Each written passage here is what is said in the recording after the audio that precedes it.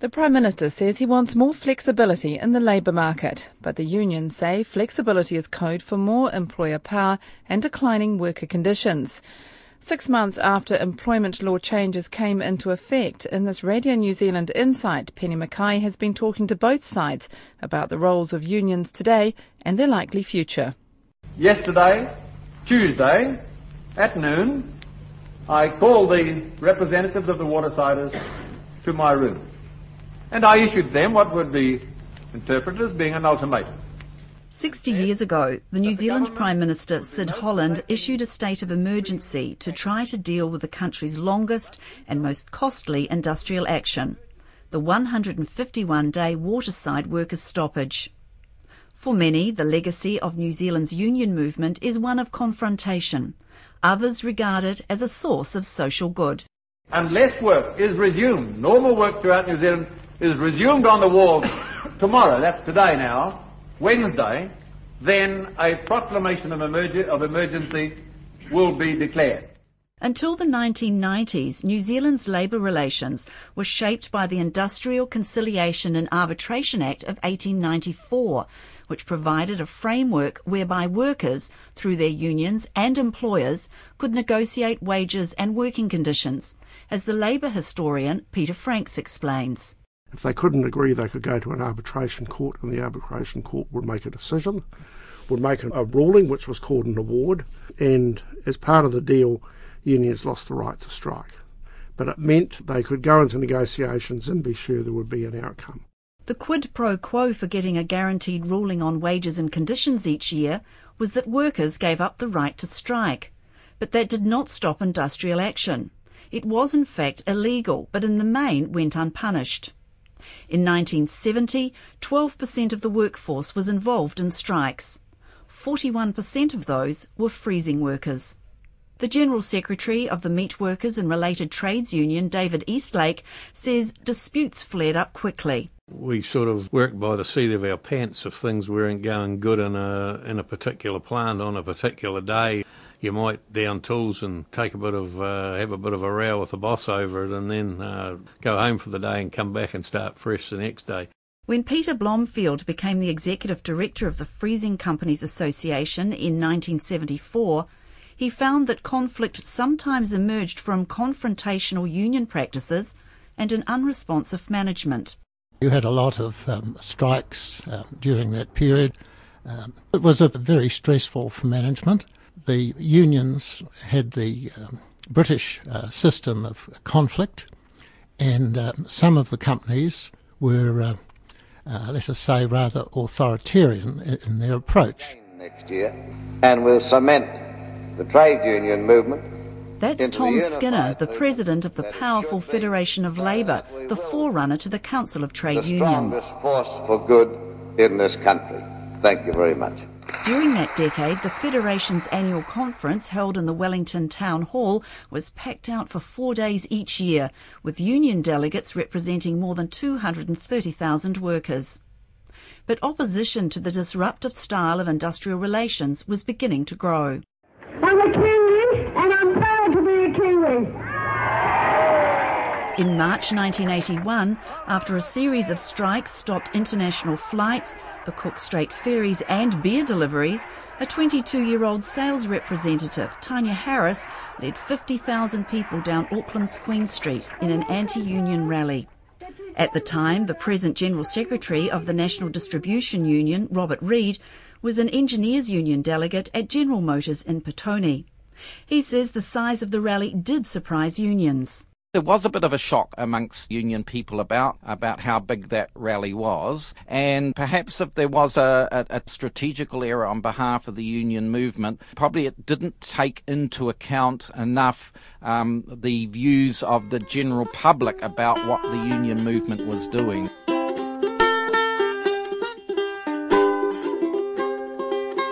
Well, prices keep on going up, so workers need a rise. But when we ask the government, they shut their ears and eyes. John Key says... Everything changed in the 80s. Union power was crushed by the economic reforms of the Fourth Labour government, as the Labour historian Peter Franks explains. What the Labor government did was to deregulate the economy. They floated the dollar. They started removing import controls. They, first of all, corporatised and then privatised parts of the public service. And as a result of those changes, there were quite sizable increases in unemployment and left unions in a weaker state. You know, to be honest about it, the unions at the time, I think, were really a little bit like possums caught in the headlights. Went quite sure where to turn. Then in 1991, the National Government introduced the most sweeping changes the labour market had ever experienced, the Employment Contracts Act. The Secretary of the Council of Trade Unions, Peter Conway, describes its effect. It wiped out the award system, so it really forced a form of individual contract agreement. Now, that is to put the worker at the most vulnerable at an individual level with an employer. And bear in mind, unemployment in 1992 went above 11%. The Act also did away with compulsory unionism. The changes have left a very different work environment for unions to operate in today. While 61% of workers in the public service are union members, just 10% of private sector workers are. A professor of management and international business at Auckland University, Peter Boxall, says a piece of legislation seemingly unrelated to industrial relations did significant damage to union membership. The Reserve Bank Act in 1989 was a major reform which helped very significantly to reduce rates of inflation in New Zealand. And one of the key drivers of trade unionism in any country is problems with wage price inflation. So the extent to which governments have got on top of price inflation has also changed the context for trade unionism. Once an employment lawyer with the trade union movement and now in independent practice in Wellington, Peter Cullen believes a change in the type of jobs now available has also contributed to the decline in union participation. We used to have about half a dozen large motor assembly plants in the Hutt Valley. We used to have 2 big meatworks, and we had Griffins, and we had a waterfront with probably a couple of thousand watersiders. So the large concentrations of workers that we had here have gone. And it's when you've got large concentrations of workers that lends itself to trade unionism. Professor Boxall argues those changed workplaces have produced a different type of worker. People are increasingly looking to their working environment to grow as an individual, to grow through training, through greater job experience, through career development activities, through being coached and mentored. And people really are driving themselves and in cooperation with their employers and supervisors. They don't necessarily turn to a trade union for that. This barista, Tanya, is an example of a worker who doesn't feel the need to join up. I don't feel there's the need to in the small cafe I work in. We've got very good bosses, so if I had any problems I would go straight to them to discuss it. And you feel confident that they would be able to... Very confident. Professor Peter Boxall says, like Tanya, broadly speaking, most New Zealanders are happy in their work. By and large in this country, people are satisfied with their job, committed to their organisation and trusting of their manager. 70 to 80% of our workforce is broadly, fundamentally positive about their employment relationship. And in doing the job they do, they exercise a pretty high level of discretion and influence. Andrew Little, the immediate past National Secretary of the Engineering, Printing and Manufacturing Union, or EPMU, says while there are people confident enough to negotiate with employers, he doubts they get the better side of the deal. A single individual worker does not have the means or the resources to negotiate from a point of equality, if you like, with an outfit that has access to lawyers, to human resource managers, that is backed by a bank and by other investors, people of substance. The National Director of the Unite Union, Mike Treen, says if unions had better access to workers, more would join up. When we go to workplaces, and this is almost universal, if we can sit a worker down, and we don't need more than 5 or 10 minutes with any particular worker, generally 2 out of 3 will join the union. But the Employment Services Manager of the Northern Division of the Employers and Manufacturers Association, David Lowe, makes the point that restriction in access has applied only since amendments came in this April. for union density in collective bargaining in the private sector to reduce by 2/3 really isn't about union access. It really is about the fact that there's a very modern workplace which is emerging in New Zealand, and we all need to look at how that is affecting all our traditional structures. Since April, union organisers have had to request and obtain consent from employers before entering a workplace. The employer cannot unreasonably withhold that consent. But the unions say there are a number of workplaces that find ways to create barriers to meetings between worker and organiser, as Robert Reid of the National Distribution Union describes. Employers tell us that we can only talk to workers one at a time in a little meeting room that happens to be beside the boss's office, so no one will ever come off the floor and talk to us like that. The unions say with depleted membership and fewer resources, it's impossible to visit every tiny work site in the country, even though they believe many of those work sites would welcome organisers. But very late hours, hard work, often not enough staff, and not exactly the kind of pay that you would expect for the stress that you're under. This young woman worked in a non-unionised Wellington bar. She had to ask for pay slips, she carried out the duties of the bar manager after he left, and got just one 15-minute break or no break at all. After lots of staff left, we were quite understaffed, and I was working 10-hour shifts with no break. If a union rep had come to the work site, he would have joined? I think actually probably would have. I'm sure most of us that were working there would have joined. With the change in access to individual work sites, Unite's Mike Treen explains how his union has gone about putting pressure on employers for higher wages for fast food workers. You may not be able to stop the stores from functioning, but you certainly can create a lot of fuss with a high-profile picket outside and targeting the brand of these companies. So we would have short actions, highly public, facilitated by the fact that a lot of these companies had their sites and high-traffic venues. Auckland University's Peter Boxall says New Zealand has developed a culture of consultation between worker and employer that has diminished the need for such campaigns. There's actually a higher level of consultative committees in the New Zealand workplace than there is collective bargains. And, people are very positive about that. They think these committees generally are working on important issues. I think one of the things that has helped that climate to grow has been the growth of health and safety legislation, which has required people to sit down and talk about health and safety issues. And it's quite possible that out of that kind of dialogue, people have said, well, let's start talking about some other things. But the Council of Trade Unions insists workers are better off inside a strong union movement. In an attempt to reach more workers, the Council is trying new ways of doing things, such as the recently launched Together. The President of the Council, Helen Kelly, describes what's involved. Union members will be able to join up their families for $1 a week on top of their union fee, and Together will also offer membership to workers outside of the traditional sectors. So we've had applications from farm workers, big group of ununionised workers, from taxi drivers, from vets, interestingly, from a whole range of people who are outside normal union coverage. And the Council is also hanging its hat on a law change it's proposing that will allow hard-to-reach workers to have the support of workers in the same sector throughout the country, as Helen Kelly explains. If supermarkets and food retail stores across the country were bargaining collective agreements, then the standards out of those collectives would be expanded through an industry document for food retail and include the Foursquare worker in Kaitaia. So when she goes to work, she will find a collective agreement and she'll have the choice of either being covered by that or once again going on to an individual as she does now. But the Minister of Labour, Kate Wilkinson, says that policy runs counter to the flexible approach the government wants. She says forcing a dairy owner in Timaru to pay the same rates as a supermarket in Ponsonby will only result in jobs being thrown on the scrap heap.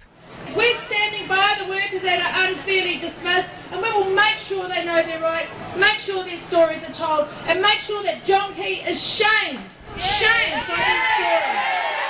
In August last year, the Council of Trade Unions led Fairness at Work rallies in each of the main urban centres.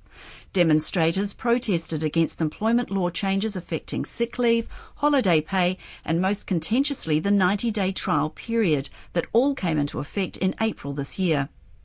The trade unions say the workplace changes are an attack on workers' rights, But the Minister of Labour, Kate Wilkinson, says that's a political stance. Basically, I don't think they like it because we're a national government, so anything we do they won't like, and I think it's as simple as that. But Labour Party hopeful Andrew Little supports claims that unions are being undermined. At the moment, we have a government that is frankly hostile towards unions and to workers' rights, and that has an impact on the way people see unions and whether or not they're prepared to stand up and assert their rights. A clear ideological divide. The Brass Razoo Solidarity Band busking on the streets of Wellington last year for striking bus drivers. So are workers' conditions today better or worse than the era before the Employment Contracts Act? The Council of Trade Unions' Helen Kelly says definitely worse. I started my life as a service station attendant on an award with overtime, with increases in pay over the years, with restrictions on hours of work and with regular hours. You know, there wouldn't be a service station worker in the country probably that has that level of protection anymore. And the union movement says one of its greatest worries now is the casualisation of jobs. Helen Kelly says workers end up on the back foot. For example, in construction, where they employ a lot of people as labour hire, contract only, the only benefit of that is to the employer, who doesn't have to pay all the different benefits, ACC and minimum wages and things like that. For the contractor, there's very little benefit out of that arrangement, but they are effectively denied work rights. Richard Wagstaff from the Public Service Association says with the decline in trade union influence, there's also been a widening gap between the haves and the have-nots. If you look at what's been happening in the Western world in the last 30 years, there's been a dramatic, and New Zealand's no exception, a dramatic increase in inequality between workers and the owners of capital. Unions stand very strongly against that trend, but there aren't too many other voices out there who do. The Minister, Kate Wilkinson, however, sees a much more positive landscape. I think the employment market is more sophisticated. I think that workers are more aware of their rights.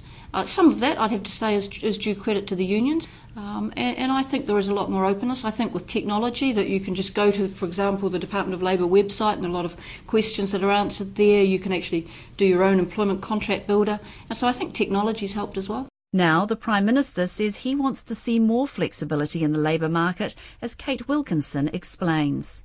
What we want is an environment where employers have confidence to take on employees and employees can get a job. And we want that flexibility. If it's too tough for businesses to take on employees, they won't do it. And so we think it's a win-win. But the Public Service Association's Richard Wagstaff says one person's flexibility is for another the opportunity for exploitation. He says the arguments that changes were needed for increased employment and productivity have so far failed to come true. The Employment Contracts Act was seen as a vehicle for more flexibility, but that didn't deliver higher productivity. It delivered lower wages and it delivered less investment in skill development for workers. So it will give employers more power over workers if they manage to break down unions and break down collective bargaining. For the Employers and Manufacturers Association's David Lowe, flexibility means changing a law that allows collective agreements to be negotiated only between employers and unions. Around whether an individual worker or group of workers can talk collectively with the employer directly or whether they have to talk through a union. And our view is that employees should frankly have the choice. If they want to go through a union, they can. If they want to band together and go and talk to the employer directly, then they should be able to do that. And David Lowe is also opposed to laws that prevent employers passing on union-negotiated terms and conditions to non-union people, except through a proper bargaining process with each employee. Large businesses in New Zealand, and some I know, have got maybe a 15% union membership rate. Well, they will then bargain with the union, they'll reach a settlement, and then that business has to go through one-on-one discussions with the several thousand employees before they're able to pass on those same terms and conditions. And that is a very unproductive dance. Unions argue that employees shouldn't profit from union-negotiated deals without contributing to the process. The Chief Executive of Business New Zealand, Phil O'Reilly, argues flexibility is needed because increases in productivity will emerge from individual work sites, not through any sort of national agreements. individual employers, individual employees can get along and work out what's best for them in that quest for competitiveness and productivity. What unions appear to want, though, is some sort of national frame. Well, that's just not going to work if you want a competitive, productive economy. Frankly, that's back to the 70s. And employers would reject the idea that just because you have more flexibility in the way in which you carry out your labour relations framework, that somehow means that workers lose.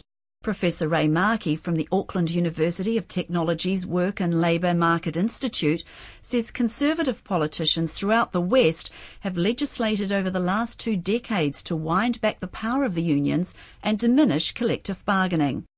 I think Conservative politicians genuinely believe in the main that they're making the labour market more flexible and that this assists productivity and performance in workplaces. The problem is there's virtually no evidence in New Zealand, for example, or even overseas, that a reduction in the coverage of collective bargaining or in the coverage of trade unions will improve workplace performance.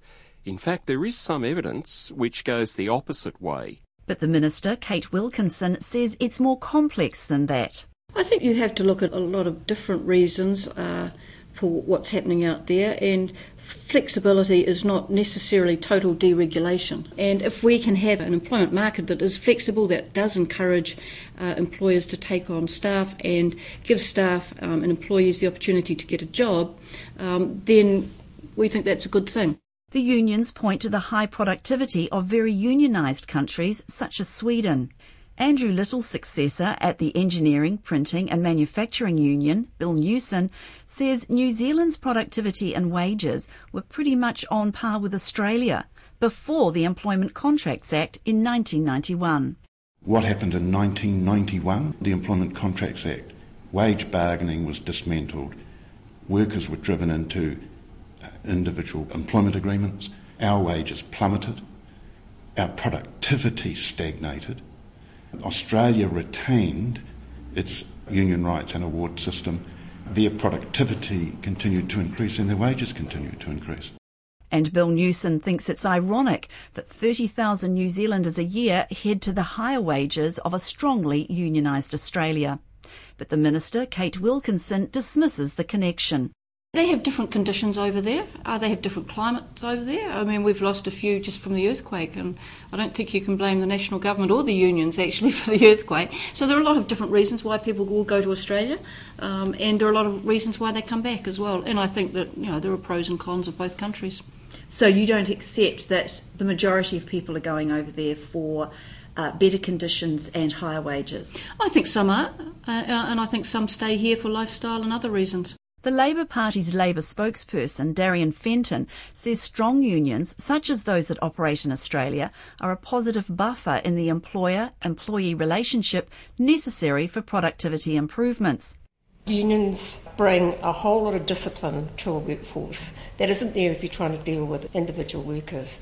They bring experience as well, and I think if you look at any of the smart unions in New Zealand, the Dairy Workers Union, the Engineers Union and so on, they have worked very strongly with employers to improve productivity and have been very successful at that. But Business New Zealand's Phil O'Reilly says it depends on the union. Sometimes unions are very, very good for that. I've seen situations where very good workplace relations that involve union officials at the very front of that. Some really inspirational activity that you see go on from time to time. Sometimes, depending on the nature of labour relations, difficulties at a workplace, unions can stand absolutely in the way of that productivity. The Employers and Manufacturers Association's David Lowe also believes that some unions get in the way of a closer relationship between employers and employees. There will be nuances within their own workplace, and there might be things about the starting times, uniforms and footwear, and there's all sorts of things that come into play that are really between an individual worker or the group of workers and the employer, and they're very workplace-based. And then there's the more national type issues, which might be around trial periods, union access and so forth. That can complicate the relationships. Professor Ray Markey from the Auckland University of Technology says there's a contradiction in policy in New Zealand, a desire for higher productivity, but an established model of trying to do that based on long hours and low wages. A low-wage environment, which we have in comparison with Australia and other developed countries, is a disincentive to productivity, because it's a disincentive for employers to invest in new technology and in more efficient ways of doing things. Why would you if you can get cheap labour? So what of the future of unions? Is the decline in membership leading to their eventual oblivion? Lala Puasenele from the Service and Food Workers Union at Wellington Hospital says the union will always be the voice of workers like her. Not only to our employers, to the government for what we want, because some of us got a lot to say, but we're so nervous, too scared to speak up. Then we can raise our concern to our union leaders, and then they can take the issues to the government. And the employment lawyer, Peter Cullen, says there'll always be a role for unions because there'll always be friction between some employers and employees. I see the whole mix in this work of employers who are outstanding, commendable, to people who are complete bastards. The same with the workers. They're no different either. You get the whole range of humanity, from people who are loyal, work loyally for someone for years, will put in the extra time, don't charge for everything, to people who are complete mongrels and rip the place off all the time. Professor Ray Markey says even with reduced membership, unions can punch above their weight, particularly when they join with other groups, as has happened in the United States. Where they've built alliances with church groups, with non-government organisations, aid organisations, to support particular groups of workers who are especially disadvantaged, like janitors, hotel cleaners, and they've had considerable success. Labour's Darian Fenton says no one on the left is talking about going back to awards or compulsory unionism when or if the Labour Party is back in government. We've gone from a very strong manufacturing union base to a growing part of our industries being in the service sector, which are not so highly unionised. Work is much more part-time and casual than it used to be. You do have to be realistic about what the current labour market is. That doesn't mean that you can't strengthen collective bargaining. Kate Wilkinson says the future of unions is entirely up to them. Unions have a place, and they're really an important conduit between the workers and the employers. But their membership is declining, and they have to look at why that is, and they have to work out what their own relevance is to their members. And the Engineering, Printing and Manufacturing Union's Bill Newson sees the future for unions as bright, but also challenging. We've been put on notice by this government that it's going to get tougher, so we can't be under any illusions about that. You look, it's always hard for unions. That's why unions were established, and that's why it's called the struggle. That Radio New Zealand Insight was written and presented by Penny Mackay. It was produced by Philippa Tolley. Technical production was by Leanne Smith.